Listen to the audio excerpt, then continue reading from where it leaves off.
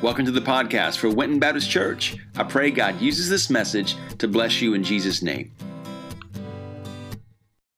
Well, have you ever expected something great, but only to be let down by that it actually wasn't what you thought? There's this expectation of something that was going to come, and you were just let down that, it wasn't exactly what I thought it was going to be. Now, in the past, we've encountered all sorts of things like that. And I'll give you an example of one of the things that kind of stands out in my mind of something that we expected to be good, but it wasn't. Maybe some of you remember this, and I'll bring it up on the screen. And that is, drum roll, there we go, the New Coke, okay? The New Coke, this is back in the 80s. How many of you remember the New Coke? Anybody? Okay, yeah, the New Coke.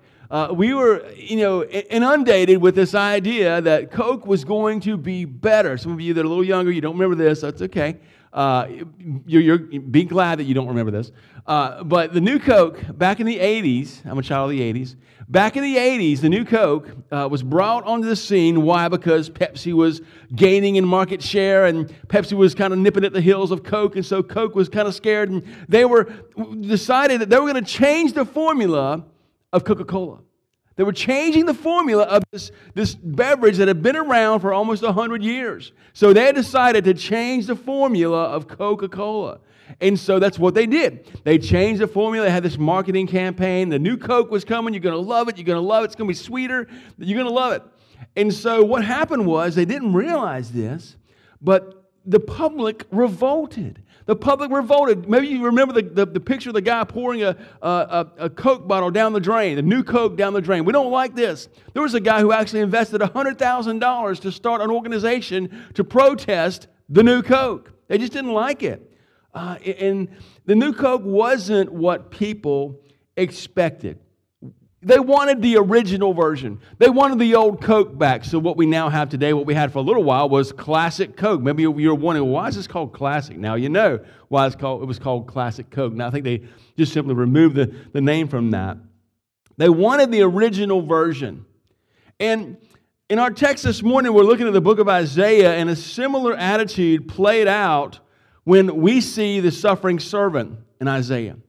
There were people who expected Isaiah, as he was prophesying, this deliverer to come on the scene to deliver the nation of Israel. They were expecting something great. They were expecting a conqueror. They were expecting someone to deliver them politically. But all of a sudden, God's original plan of sending a humble, lowly servant to save the world just wouldn't do. It just wouldn't do. People were stunned. How could God's deliverer be like this?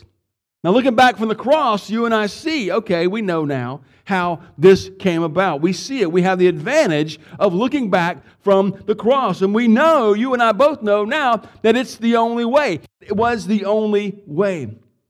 So the question is this: why did Jesus, the Son of God, have to die on a cruel cross? Couldn't there be an easier way? Well, Jesus himself declared in John 14:6, he said this. He said, I am the way, the truth, and the life. We've got the scripture there on the screen, I believe. I'm the way, the truth, and the life. And no one can come to the Father except through me. If you know me, you will also know my Father. From now on, you do know him and have seen him. For even the Son of Man did not come to be served. We also see in Mark 10:45, but to serve and to give his life as a ransom for many. Jesus came to serve. That was his purpose.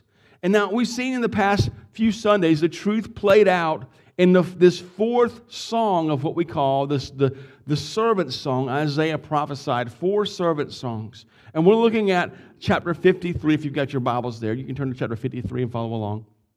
This is the 4th servant song. Now this was prophesied from Isaiah 700 years before the time of Christ. You can't bring to me any book or any prophecy that's done that and fulfilled in the life of Jesus Christ. 700 years before the birth of Jesus Christ, this was spoken about through the prophet of Isaiah. And we also remember that we talked about the suffering servant being exalted by God, yet humiliated on the cross. He suffered intense suffering that he did not deserve. He didn't deserve it. Why? What's the deal there? Why did he have to suffer that? He suffered that way.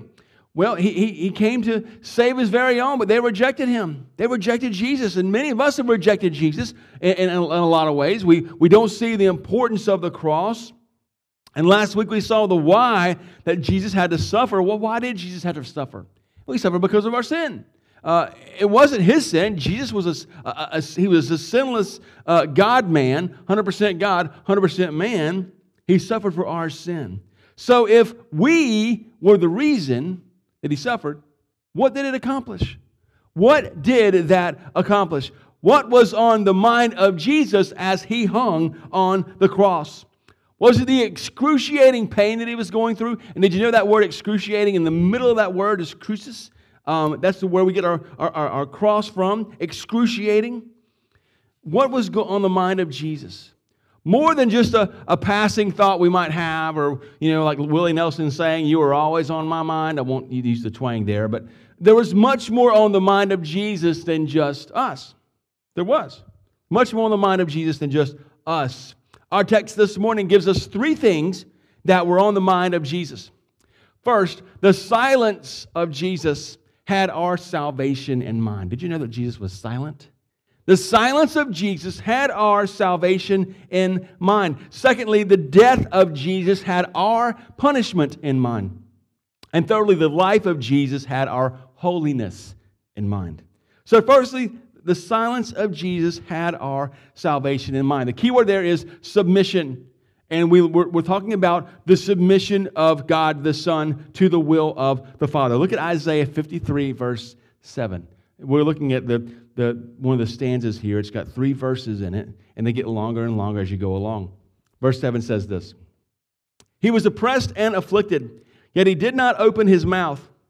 Like a lamb that was led to the slaughter, and like a sheep silent before her shearers, he did not open his mouth." 700 years before Jesus was brought before Pontius Pilate, before Herod, before Caiaphas, Isaiah prophesied that Jesus would be silent. That's just an amazing. If you can wrap your head around that, what do you see here is a prophecy that is miraculous. And how do we respond to the miraculous? How do we respond to the prophetic in the Word of God? We respond with humility and faith. And we respond with an idea that says, this is the Word of God. It is true from cover to cover. Therefore, we must obey it.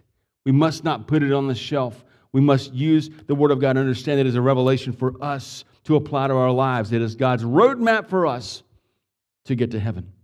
But we see here that he was silent. He was silent. Twice in this verse, Isaiah states in verse 7 that he did not open his mouth. First part and the second part.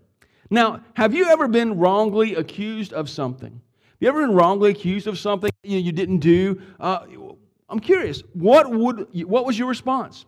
If you were wrongly accused of something, what was your response? Hopefully all of you would stop at nothing to prove your innocence. I'm innocent. I didn't do that. You make a defense, and I didn't do that. Well, our justice system is a great justice system, but sometimes the innocent get accused wrongly. And there's actually organizations and groups that try to right that process and try to get those who have been accused wrongly onto a better path and exonerated. And so we have the story of a man that was named Richard Phillips. Richard Phillips spent 46 years behind bars for a murder he did not commit. Trial after trial, lawyer after lawyer, judge after judge, no one believed Richard Phillips. He wasted away in prison. But he was innocent and kept making his voice heard. And we got a picture here. On March 28th, 2018, Richard Phillips was a free man. You see, the right people heard at the right time, and this is how the innocent should act. The hope should drive that person to seek justice. It should drive him until every breath in his lungs are expired. I didn't do it. Nothing else should be able to keep them from telling the world of their innocence. We love stories like this, of where the innocent are freed. Jesus was innocent of the charges against him. He did not say a word. He didn't say a word. Look at here at the people he came before. 3 instances here in Scripture here. I'll read these to you. First, we have it in Matthew 26, 62 to 63. The high priest here, this is Caiaphas. The high priest stood up and said to him, "Don't you have an answer to what these men are testifying against you?" But Jesus kept silent. The high priest said to him, "I charge you under oath by the living God. Tell us if you are the Messiah, the Son of God." Now, the next verse we see Jesus telling the high priest, you have said it, and he's fulfilling. Then Jesus goes on to quote Daniel and Psalm 110, but he was silent. He was silent.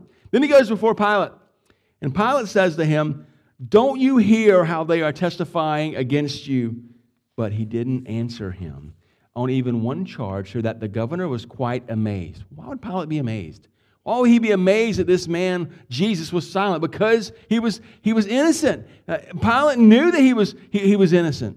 Pilate knew he wasn't guilty. That's why he was amazed that Jesus wasn't speaking up. And also, we see Jesus, that same story, account in Mark and Luke. And finally, we see he goes before Herod. Finding that he was under Herod's jurisdiction, Luke 23, verses 7 through 9.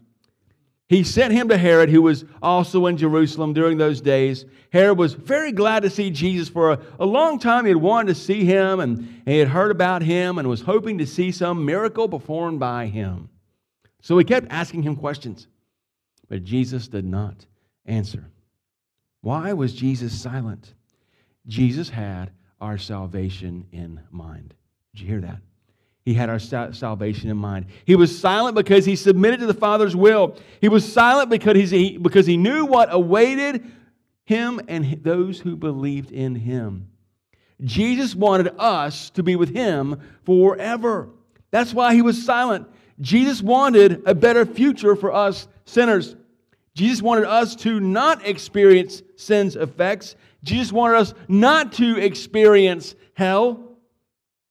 He wanted us to be with him. Jesus wanted to free us from the curse of sin and death. He wanted us to be able to have the power to live our lives that glorified God. You can't do that without the power of God. None of this could happen if he spoke and he protested of his innocence. It couldn't happen. So he submitted his innocence for our salvation. He took upon our sin, yet he himself was pure. He took upon our condemnation, yet he himself was free. He kept silent because he loved us. Say that word, church, loved. He loved us so much. He didn't utter a word because of the amazing love he had for us. Yes, he was innocent, yet he willingly stayed silent. Why? For you and I. Verse 7 also gives us a fitting image of the Savior, a sheep going to the shearer. Now, when a sheep goes to the shearer, it doesn't protest. It's submitting to the leading of the master. Jesus submitting to the will of the Father, like a lamb before the slaughter. Here Isaiah had in mind the sacrifice of the Passover lamb. Now, a family would keep the lamb for about 4 days and then slaughter it. And like this you see here. And they were well aware of the sacrifice of this beautiful, innocent lamb. It was for their sin. And so they understood that what we often overlook in the sacrificial system is that God instituted this for the people of Israel to receive the forgiveness of sins.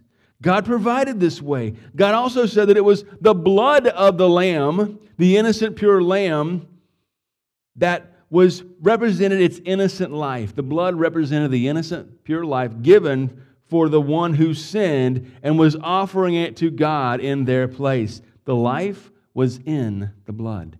That's why we talk about blood and sacrifice. Well, the life's in the blood. Okay, the life is in the blood. The life is in the blood. I'll say it again. The life is in the blood. That's right. The life is in the blood. Leviticus is where it comes from. Leviticus 17, 11 through 12. For the life of a creature is in the blood, and I have appointed it to you to make atonement on the altar for your lives, since it is the lifeblood that makes atonement. That's replacement of sin, forgiveness of sin. The lamb on your behalf, where you should have been on that altar and died, the lamb died for you and took the punishment that you deserve. Therefore I say to the Israelites, none of you, no alien who resides among you may eat blood. That's why they didn't eat blood at that time. But now we can, because Peter declared all things, we can eat all things, that we can do that. But because the lamb was just an animal, watch this. Because it was an animal, it could never fully relate to men and what they went through. It was just an animal. It didn't have a soul. Okay, animals don't have souls. Okay, they don't have the ability to reason. Okay, God gives them to us as gifts, as pets, and we treat them many times like family. I believe animals are going to be in heaven. I believe our pets are going to be in heaven because God gives us good gifts, and that's part of that. We see animals and creatures in heaven as well. We don't know their entire role. But for this purpose, the lamb was just an animal. It could never fully relate to man, could never really fully substitute completely for the sin of man. It was a foreshadowing of what was to come. What was needed was a man. Jesus knew he was this man. He was the Lamb of God. He was the God-man. He was the Lamb of God. Watch what happens. Fast forward to the end here, the book of Revelation, chapter 5, verse 12. It says this. In heaven, the vision here says, they said with a loud voice, "Worthy is the Lamb who was slaughtered to receive power and riches and wisdom and strength and honor and glory and blessing."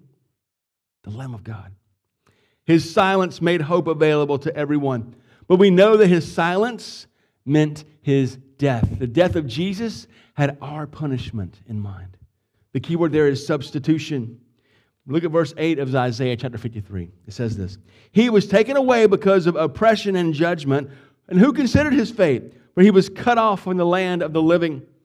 He was struck because of my people's rebellion. And here we have, for the first time, that this suffering servant, the result of the suffering that the servant goes through, leads to death.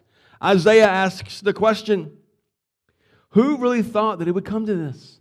Who thought that it would come to this? And we see at the end of the verse that such a death was indeed punishment for our rebellion.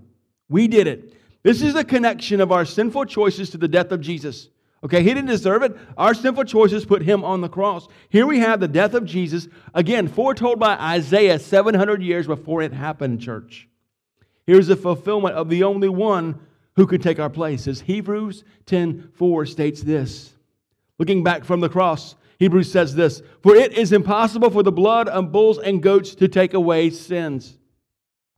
If the life of blood and goats and bulls can't take away sins, couldn't provide a permanent solution for you and I, we would surmise that a human would have to take our place. Not only take our place, but take our punishment that we deserve. We're all familiar of the costs associated with what we might label as having too much fun. We like to put a nice label on it, doing the things we shouldn't do to ease the sting of what we do and have fun. And there's a negative side to the getting the things we want. We have phrases like, if you want to dance, you got to pay the fiddler. Or if you make the bed, you make the bed you lie in. If you play with fire, You'll get burnt, okay? Humanity has always thought that sin is pleasing. Let me just say this. If sin weren't enjoyable, we wouldn't do it, okay? We wouldn't. If sin weren't enjoyable, we wouldn't do it, right? It's just our nature. We don't like pain. C.S. Lewis said this about the relationship of pain and pleasure, doing good and evil. Hopefully I'll read this to you. It says this. He says this. Both good and evil, when they are full grown, become retrospective. That is what mortals misunderstand. They say of some temporary suffering, no future bliss could make up for it, not knowing that heaven, once attained, will work backwards and turn even that agony into a glory.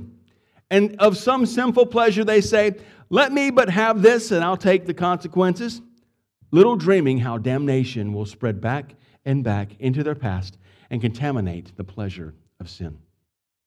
If we dance, we have to pay the fiddler. If we seek that which pleases us and displeases God, there is a high price to pay. We've all sought this. That's why Jesus came, because we couldn't do anything about it. Scripture has a clear way of cutting to the chase. Very clear. The Scripture says that the wages of sin is death. If you let sin run its course without any remedy in your life, then ultimately you will be without the life that is available to you in Jesus Christ, because of Jesus. But Romans 6:23 doesn't end there. We see that there is a gift available to you and I. For the wages of sin is death, but the gift of God is, as on the screen there, the gift of God is eternal life in Jesus Christ our Lord. Jesus took the punishment for sin out of the equation when He took our sin upon Himself. Jesus thought of you and I when He took our punishment that we deserved. That was a gift above every gift. He substituted Himself for us. When a gift involves sacrifice, it makes it more valuable, does it not? a gift you receive. Maybe someone takes time to make the gift. Like cards, I've got a stack of cards here that my mother-in-law, she just loves to do these little cards here. Makes them and just spends lots of time on each card that she gives to our family. And so she spends so much time on these, and I value these cards, and Allison does too, and she just keeps them because they're so special to us. They spent all this time making this card. Now, I'll receive all kinds of cards, and I do keep the cards as well. But she spent all this time making these wonderful cards, and I appreciate that. Maybe you received a blanket or a quilt that someone has handmade.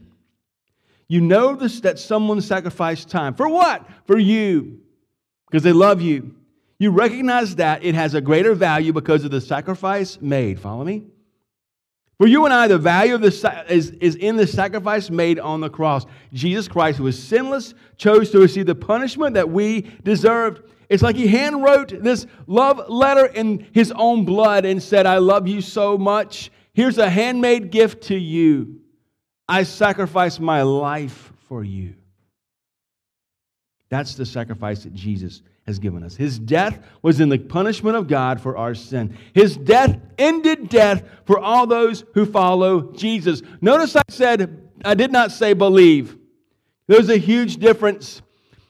James says, even the demons believe in God and they tremble. If you just believe in God and you don't follow Jesus, you're on a path to hell. I say that with as great of compassion and concern as I can say. You must understand that a disciple follows Jesus, obeys His word, listens to His commands. A true disciple is one who follows. You know, that's a gift. That's a gift that we can follow Jesus like that. That's like Jesus taking it upon Himself. What a sacrifice it is. He's given it to us. What a substitution. So He willingly became silent for us. He loved us and He knew what we could have if He submitted to the Father's will. I'm going to keep silent for Derek because I know what Derek could have. I'm not going to say a word because I love Derek so much and I want him to be with me. I'm going to keep my lips shut. And He says the same thing for you. He kept silent. He did not protest. And also He understood He wanted to go through the punishment that we deserve. But why? Because He loved us. It was incredible pain. He took the wrath of God that we deserve. That pain on the cross, He didn't deserve that. I did. You did. He wanted us to live also our best life now. The life Jesus had, our need for holiness in mind. The key word there is sanctification. Verse 9. It says, He was assigned a grave with the wicked, but He was with a rich man at His death, because He had done no violence and not spoken deceitfully. Here, friends, is another prophecy that's fulfilled in the New Testament by a man in the Sanhedrin by the name of Joseph of Arimathea. Luke 23, verse 50 says this and following. It says this. There was a good and righteous man named Joseph, a member of the Sanhedrin, who had not agreed with their plan and action. You see, he was a secret disciple of Jesus. He was from Arimathea, a Judean town, and was looking forward to the kingdom of God. He approached Pilate and asked for Jesus' body. You see, it was against Mosaic law to leave the body of a criminal unburied after dark. So some commentators say that there was a possibility that Jesus would have been buried with the criminals, and had someone of not means, had not someone who had access to Pilate not gone to him, he would have done so. But Joseph of Arimathea intervened, and that's exactly what we see. We know that he was a member of the Sanhedrin. He was probably wealthy because he had carved out his own tomb. It says it was a new tomb that he had carved for himself, but yet he gave it to the Son of God. He was ultimately not buried with the wicked. Why? Because the intervention, Jesus was also a righteous man. He didn't deserve this. He was righteous. It says there was no deceit found in his lips. The scripture also says there in verse 9 that he had done no violence and had not spoken deceitfully. Jesus Christ lived a perfect life for you and I. A perfect life. Imagine growing up, as a teenager, he didn't protest getting up. Oh, it's too early. I don't want to get up now. He didn't protest doing his chores. None of that. He, as an adult, he never shunned people. He never pushed people away. He always received people. He wanted to heal them, and he was concerned about their hurt. He wanted to heal their hurt. He didn't desire to push them away. Whereas you and I might respond differently. With such an obedient life, he obeyed. We hear about this. What's the point of Jesus' obedient life? Here's the point. A righteous life allowed Jesus to do several things. To sacrifice himself as the sinless Lamb of God so that, number one, he could die for us. He could die for humanity. If Jesus was not perfect, then the sacrifice would not be accepted by God. So he had to be sinless. He had to be perfect. He also, secondly, he could rise again. Jesus' death paved the way for the power of God to shine through the glory of the resurrection. We're approaching Easter. We know what happens. And next, the Holy Spirit could come and empower believers to live lives of faithfulness. Jesus said, if I don't go away, the counselor can't come and empower you. We have the presence of Jesus in our lives, indwelling every believer to overcome sin, to overcome addiction, to overcome the problems of sin. I'm not saying that it is absolutely possible for you to overcome sin because of the power of Jesus. Yes, we have the residual effects of sin, but the Holy Spirit gives us power to do that and to live lives of holiness and to not sin. God wants you to do that. He wants you to be holy and faithful. But also, this allows us to be able to have a righteous life. His righteous life count for our sinful life. You know, you see the bumper sticker, I'm not perfect, I'm just forgiven. That doesn't give us an excuse to not try to seek out holiness. But Jesus has understood that we are broken people. We said last week that broken people do broken things. We hurt each other. Sometimes we hurt people the most, the people we love the most. Jesus knows our brokenness. He knows that it says, I am mindful that we are but dust. Jesus lived an incredible life for us. He wanted us to have His righteous life count for ours. That's great. God doesn't see me. God doesn't see you. God sees Jesus. It's awesome. We need to give praise to God for that He sees Jesus. His resurrected life now, His life lived perfectly. Yes, His life had a purpose. Why? It was for you and I. That's great.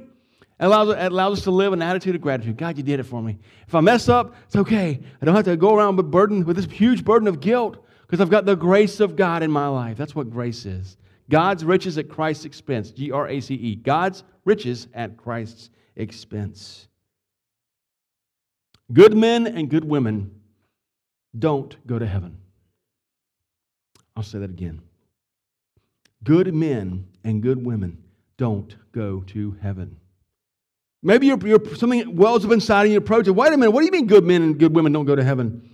Only men and women who have placed their faith in Jesus Christ, the Lamb of God, will enter heaven. I implore you to do not take that risk of deathbed salvation. I've stood before hospital beds and I've faced men who at the end of their lives wanted nothing to do with Jesus. I'm pleading with you, sir, please understand, you may have moments to live. Would you please accept Christ into your life? Would you please do it? For heaven's sake. And he was so bitter. He had experienced some kind of pain in his life, and maybe the church had hurt him. A lot of people the church has hurt. And we're going to give an account for that. But I implore you to understand that heaven's waiting. Don't wait before it's too late. As I walked out of the room,